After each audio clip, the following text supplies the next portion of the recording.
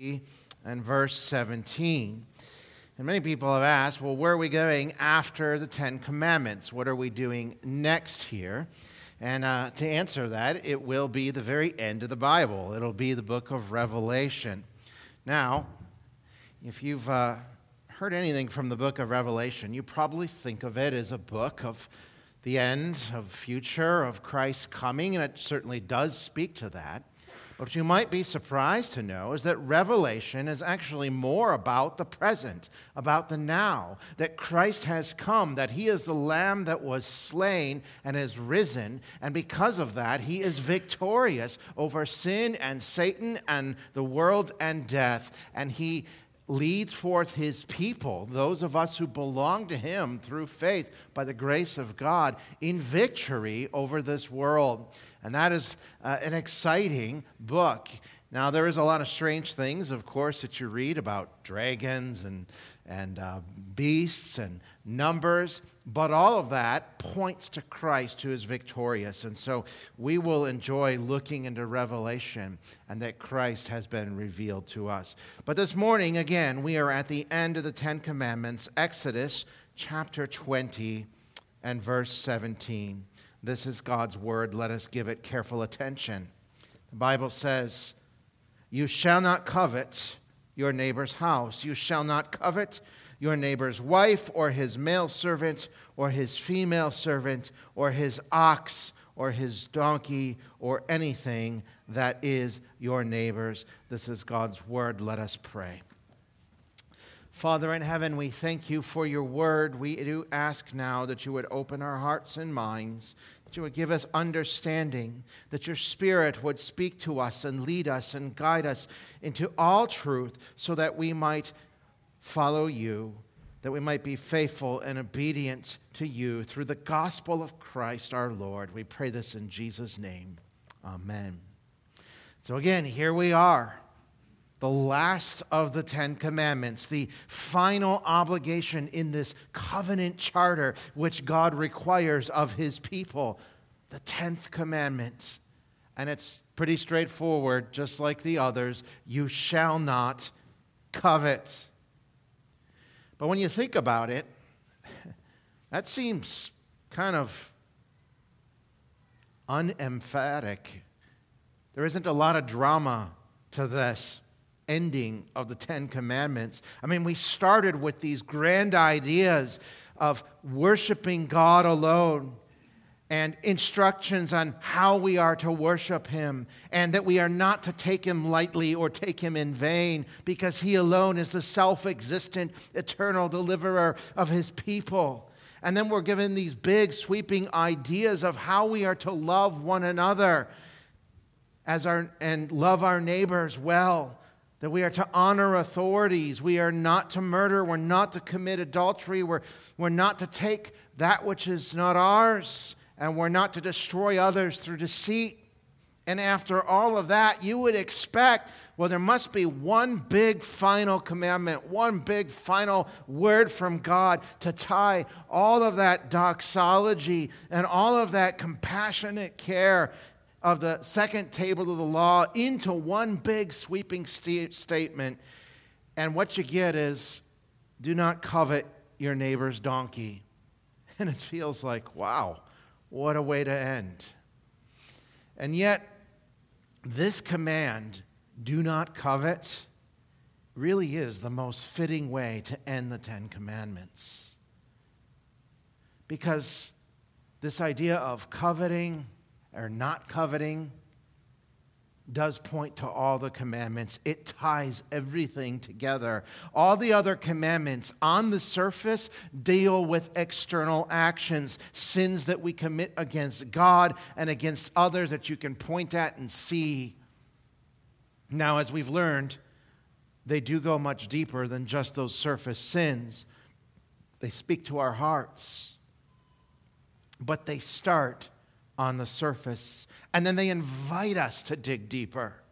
But this 10th commandment, it does all the digging for us. It pierces right to the human heart, and in doing that, it tears away all of our self-righteousness.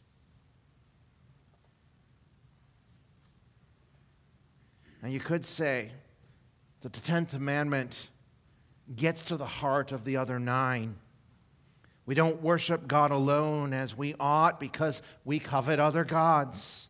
We don't worship God in the way He wants because we covet our own way of relating to Him.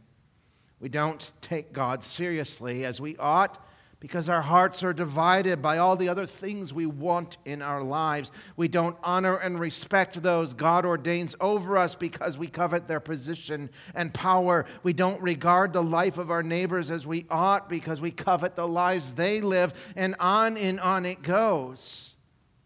And so let us then consider what this last commandment teaches us about God and what it instructs us and how we are to live in the light of who He is, and what it reveals concerning our fallen human hearts and the promise of the gospel of Jesus Christ. And so what we learn from the very last commandment is that God has created us with a desire to know Him. We are created to desire God above all other things.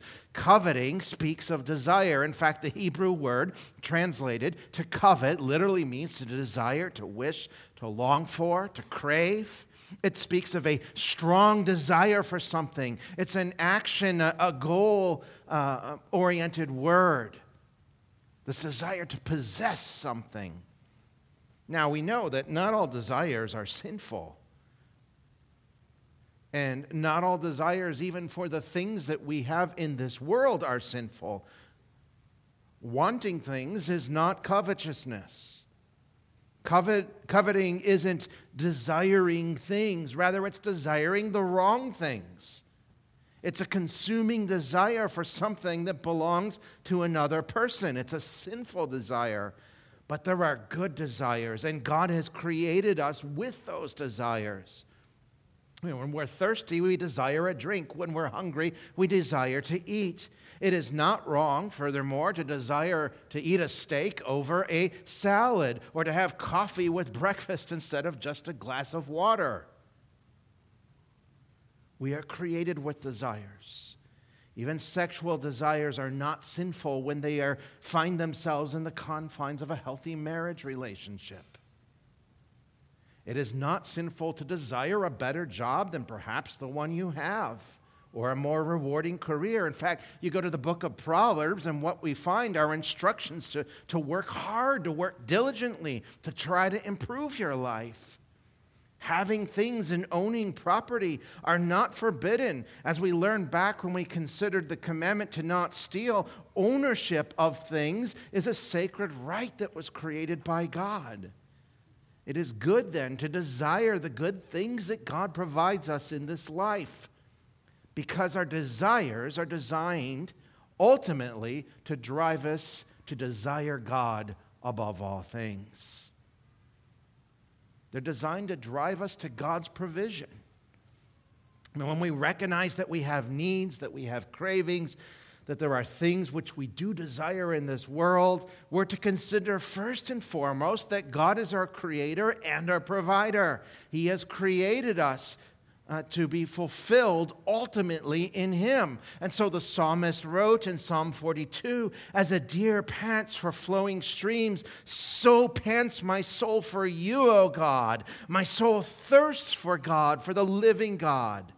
When shall I come and appear before God?" And Jesus, of course, said, "Blessed are those who hunger and thirst for righteousness, for they shall be satisfied."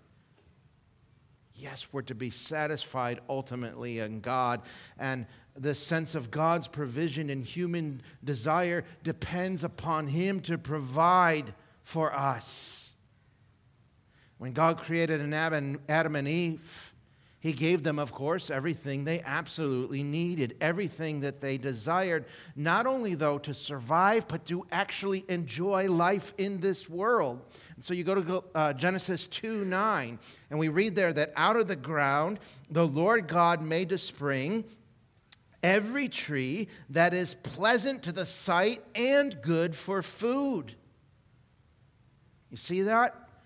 So we have this desire, this need for food. God provided every plant for that, but it wasn't just to provide for that need, that desire for food. We have a desire to enjoy beauty, to see it, to marvel at it. And so every tree is also, as we read there in Genesis, pleasant in sight. God's given us beautiful things to look at and to enjoy. He provides rivers in mountains, the joy and delight of His good creation. I mean, have you ever stood on the shore of a lake or an ocean and just taken a deep breath and savored this amazing world that God has made around you? I mean, we desire those things. Or have you ever walked through the woods in the fall and you're just amazed and awed by the tapestry of color that God has painted in His creative power? Yes, we have a desire to see those things, to enjoy that beauty that He has made. We want to taste the sweetness of an orange and be refreshed by a cup of cold water because God's provided us with these desires so that we might be satisfied in Him and know Him. And when we do, when we are satisfied, our hearts are moved to thanksgiving and worship. Augustine wrote in his Confession, "To praise you is the desire of man, a little piece of your creation. You stir up man to take pleasure in praising you because you have made us for yourself, and our hearts are restless until they rest in you." It's similar to what we read from the psalmist Asaph in Psalm 73, where he says, "Whom have I in heaven but you? There is nothing on earth that I desire besides you. My flesh and my heart may fail, but God is the strength of my heart, my portion forever." Yes, God has created us with desires, and those desires are meant to drive us to desire God above all other things. And so how do we do that then? Well, we do it through the way that this commandment instructs us. We are to desire God more than those things for which we long. That's at the heart of this commandment, to not covet. Don't desire the wrong things in the wrong way and at the wrong time, but let your desires be informed by an overall desire to know God and to glorify Him. Coveting is designed, or the prohibition to not covet is designed to safeguard the glory of God, that we seek Him alone.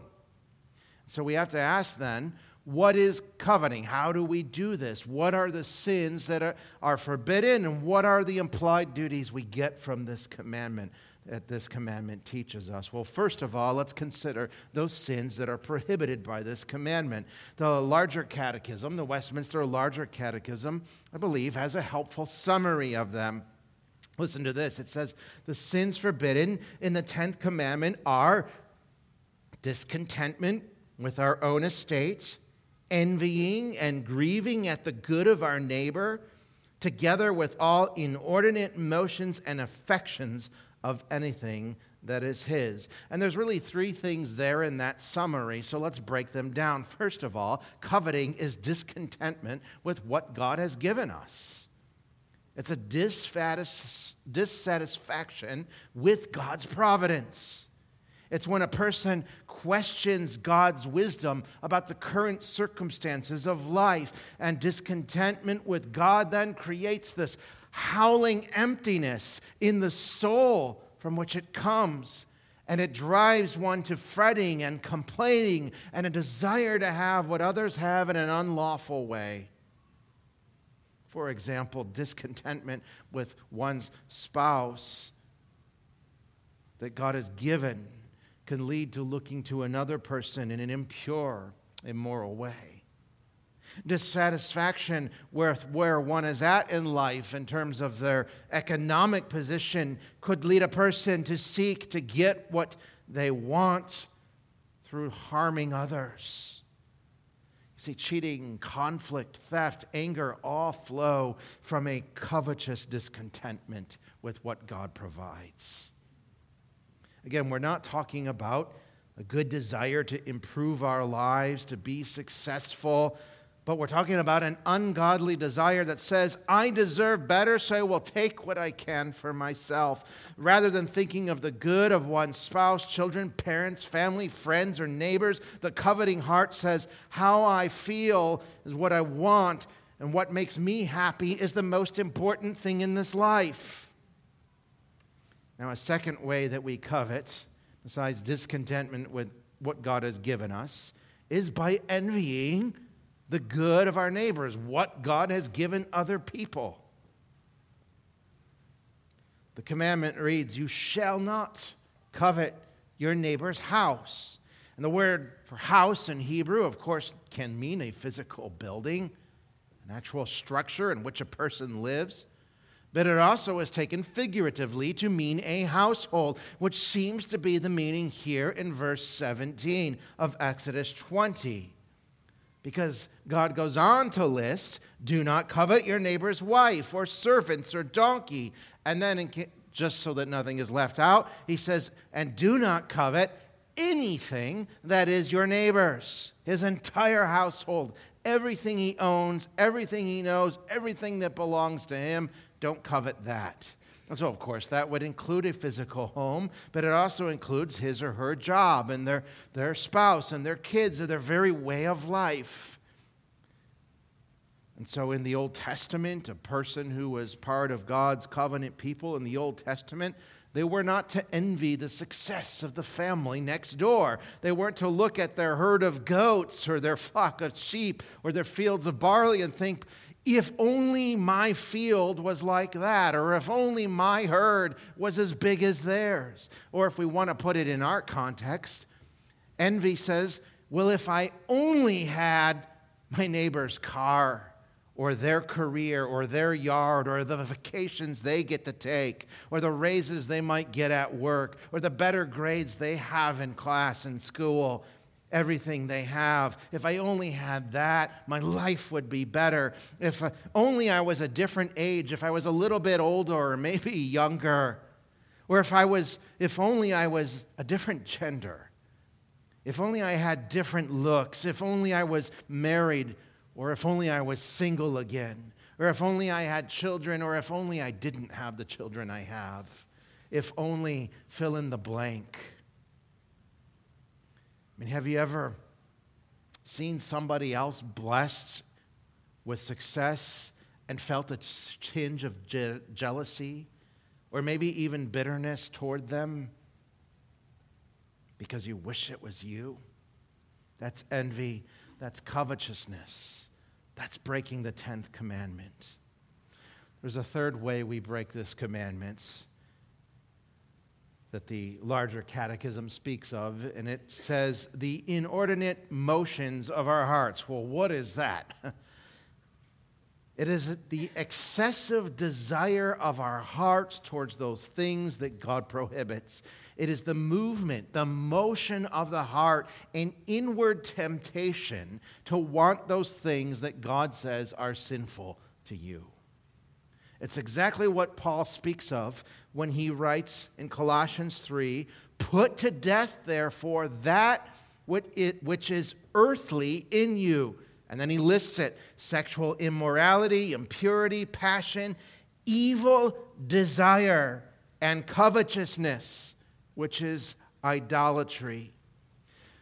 Now, the old word that you might hear of or read of if you read books on Bible studies or books on theology, the old word that speaks of these temptations is concupiscence. In fact, you'll find that if you have a King James version, you'll find this word concupiscence translated to mean evil desires.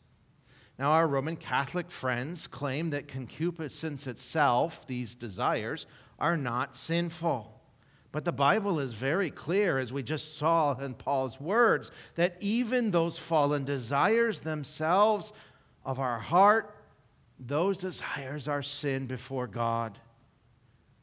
Now, external temptations that we face, those are not sinful. They are without us. But the internal movement of the heart, the internal temptations that come from our hearts, those certainly are corrupted by sin. And that's what covetousness is. That is what is forbidden by the 10th commandment. But what does the commandment then require?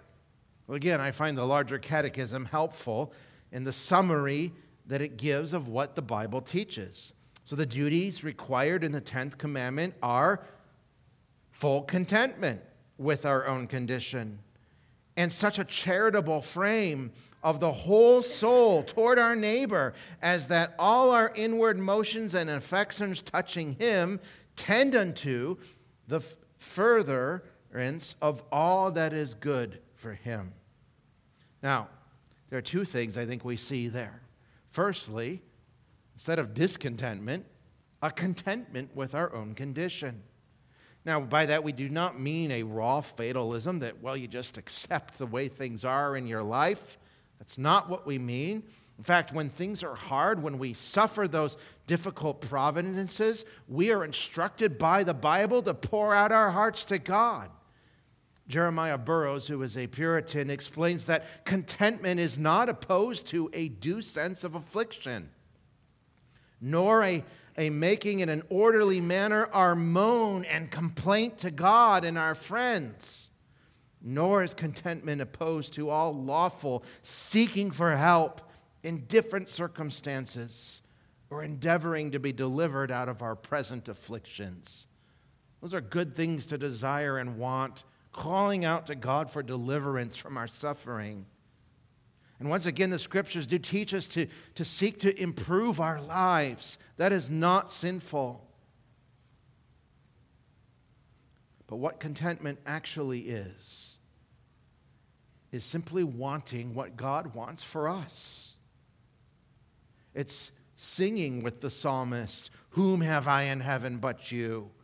And there is nothing on earth that I desire besides you. My flesh and my heart may fail." That's affliction. "But God is the strength of my heart and my portion forever." You see, contentment's a matter of faith.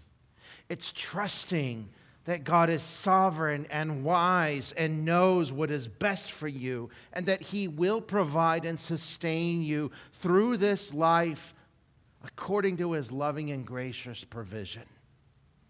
And so when we sin by coveting, what we're actually doing is telling God that His grace isn't enough, that He isn't big enough, that He isn't powerful enough, wise enough, or caring enough.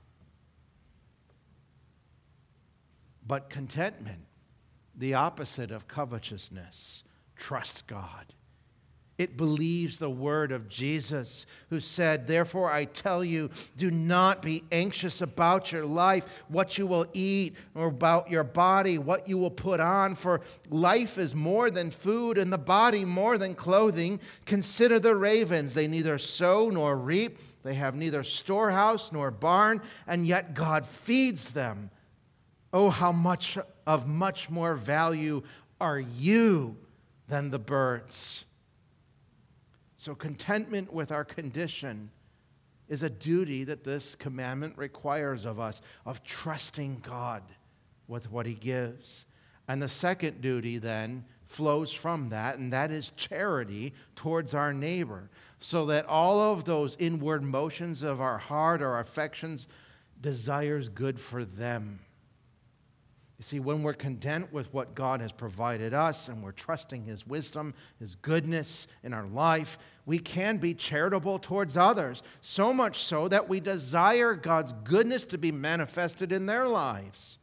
And so when you see a colleague at work who is blessed with that promotion that you wanted, while you certainly can be disappointed that you did not get it, you also rejoice that they have been blessed. If you're single and a friend of yours gets engaged, you rejoice with them. And you trust that God will provide you a spouse. And Jesus takes this idea of showing charity towards others out of a heart of contentment that trusts God even further. He says, "I say to you who hear, love your enemies, do good to those who hate you, bless those who curse you, and pray for those who abuse you." You see, only a heart that is content in God, who trusts His wisdom and His sovereignty and His plans and His providences and rejoices in the blessings they do have, only that kind of heart is able to bless those who would curse you.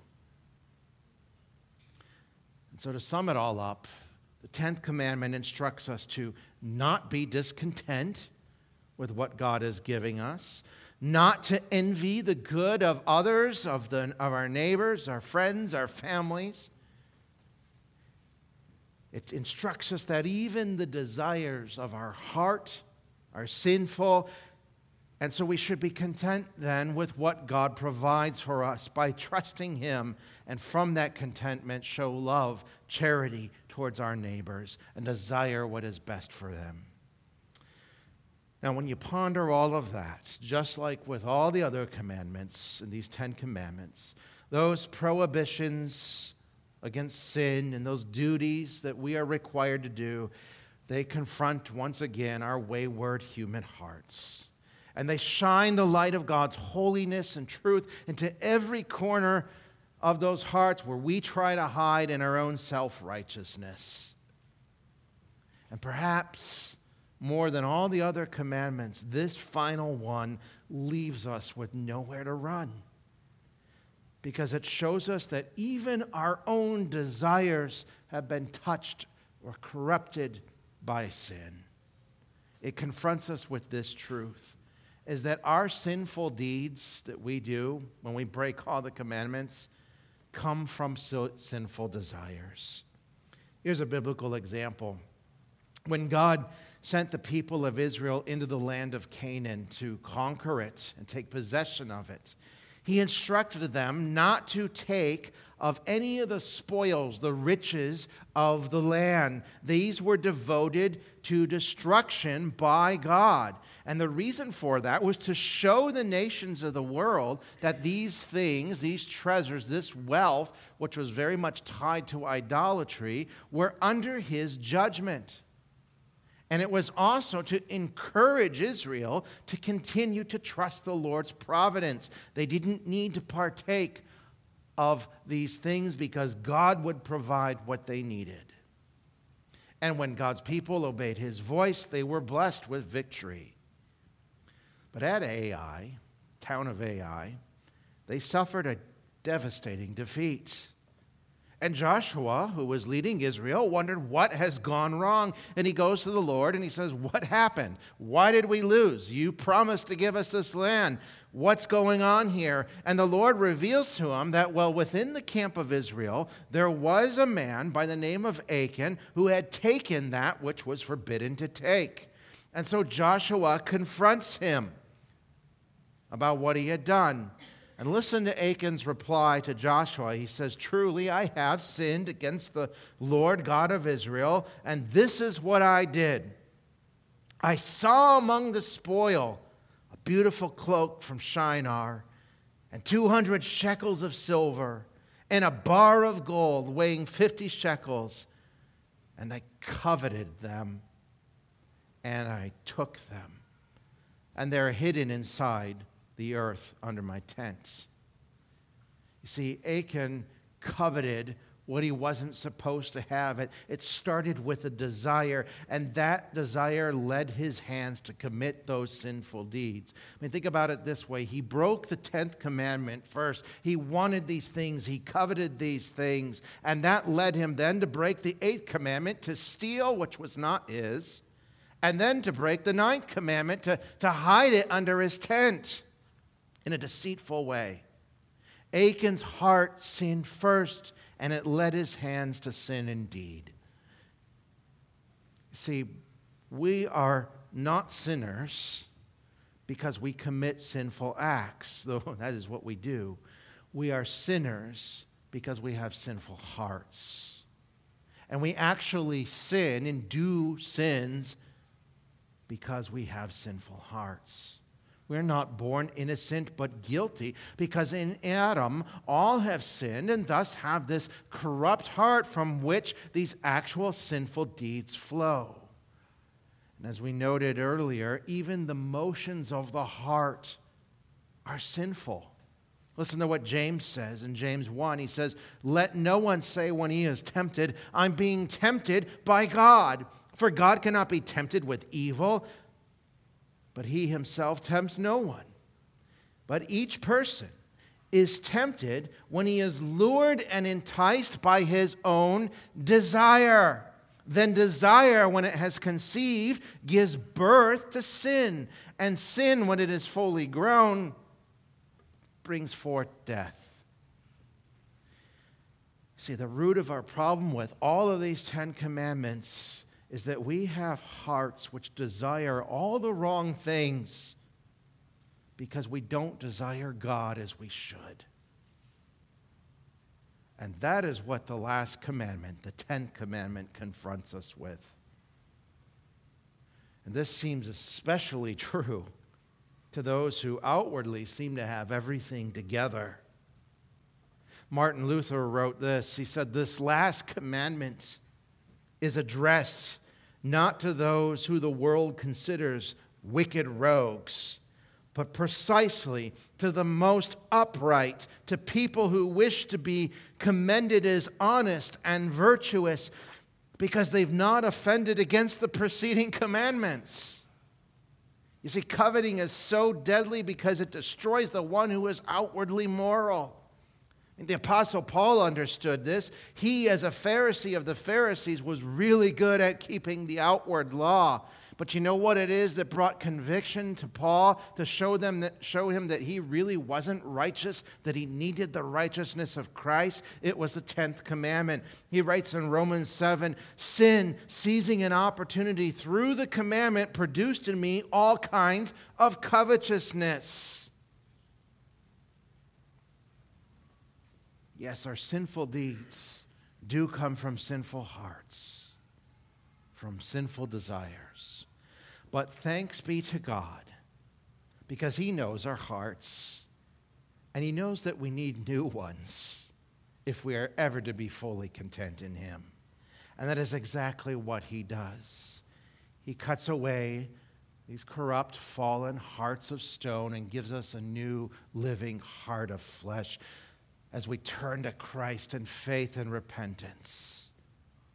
You see, we receive this new heart when we look to Jesus, the Christ of the commandments.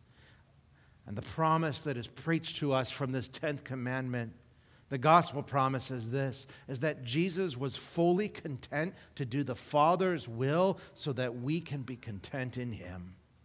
Jesus said in John 6, "I have come down from heaven not to do my own will, but the will of him who sent me. And this is the will of him who sent me, that I should lose nothing of all that he has given me, but raise it up on the last day."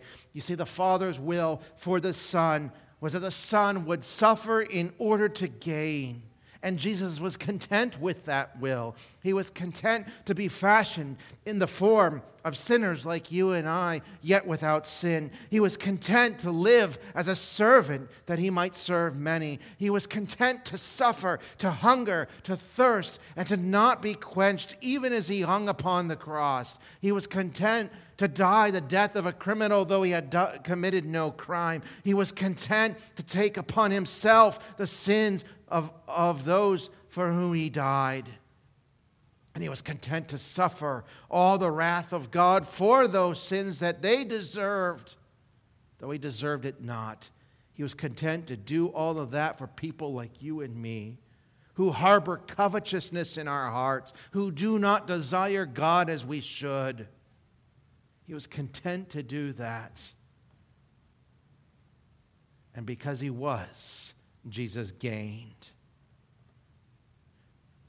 Which is rather ironic, because covetousness is all about trying to gain more and more. But it is never satisfied. In the end, as we saw there in James, it leads to death. But Jesus' contentment to suffer on the cross and to actually go to the grave, yet rise the third day, brings about life, eternal life, and the forgiveness of sins for those who would trust him. Yes, Jesus gained.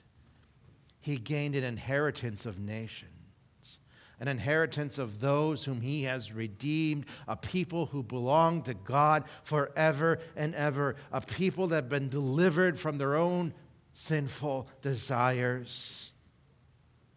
And that inheritance is ours as well when we are united to Christ by faith and we are content in Jesus. You see, Jesus said, I am the bread of life. Whoever comes to me shall not hunger, and whoever believes in me shall never thirst. Yes, we can have true contentment. Do you want that rest? Do you want that true satisfaction that comes from being content in Christ? Then desire Him. Desire Him above all the other things that this world offers you. Desire the Christ of the commandments. And the blessing of these 10 commandments is yours in Jesus. The covenant promises of God are yours, fulfilled in Christ. And so be content in Him by going to Him in faith. Let us pray.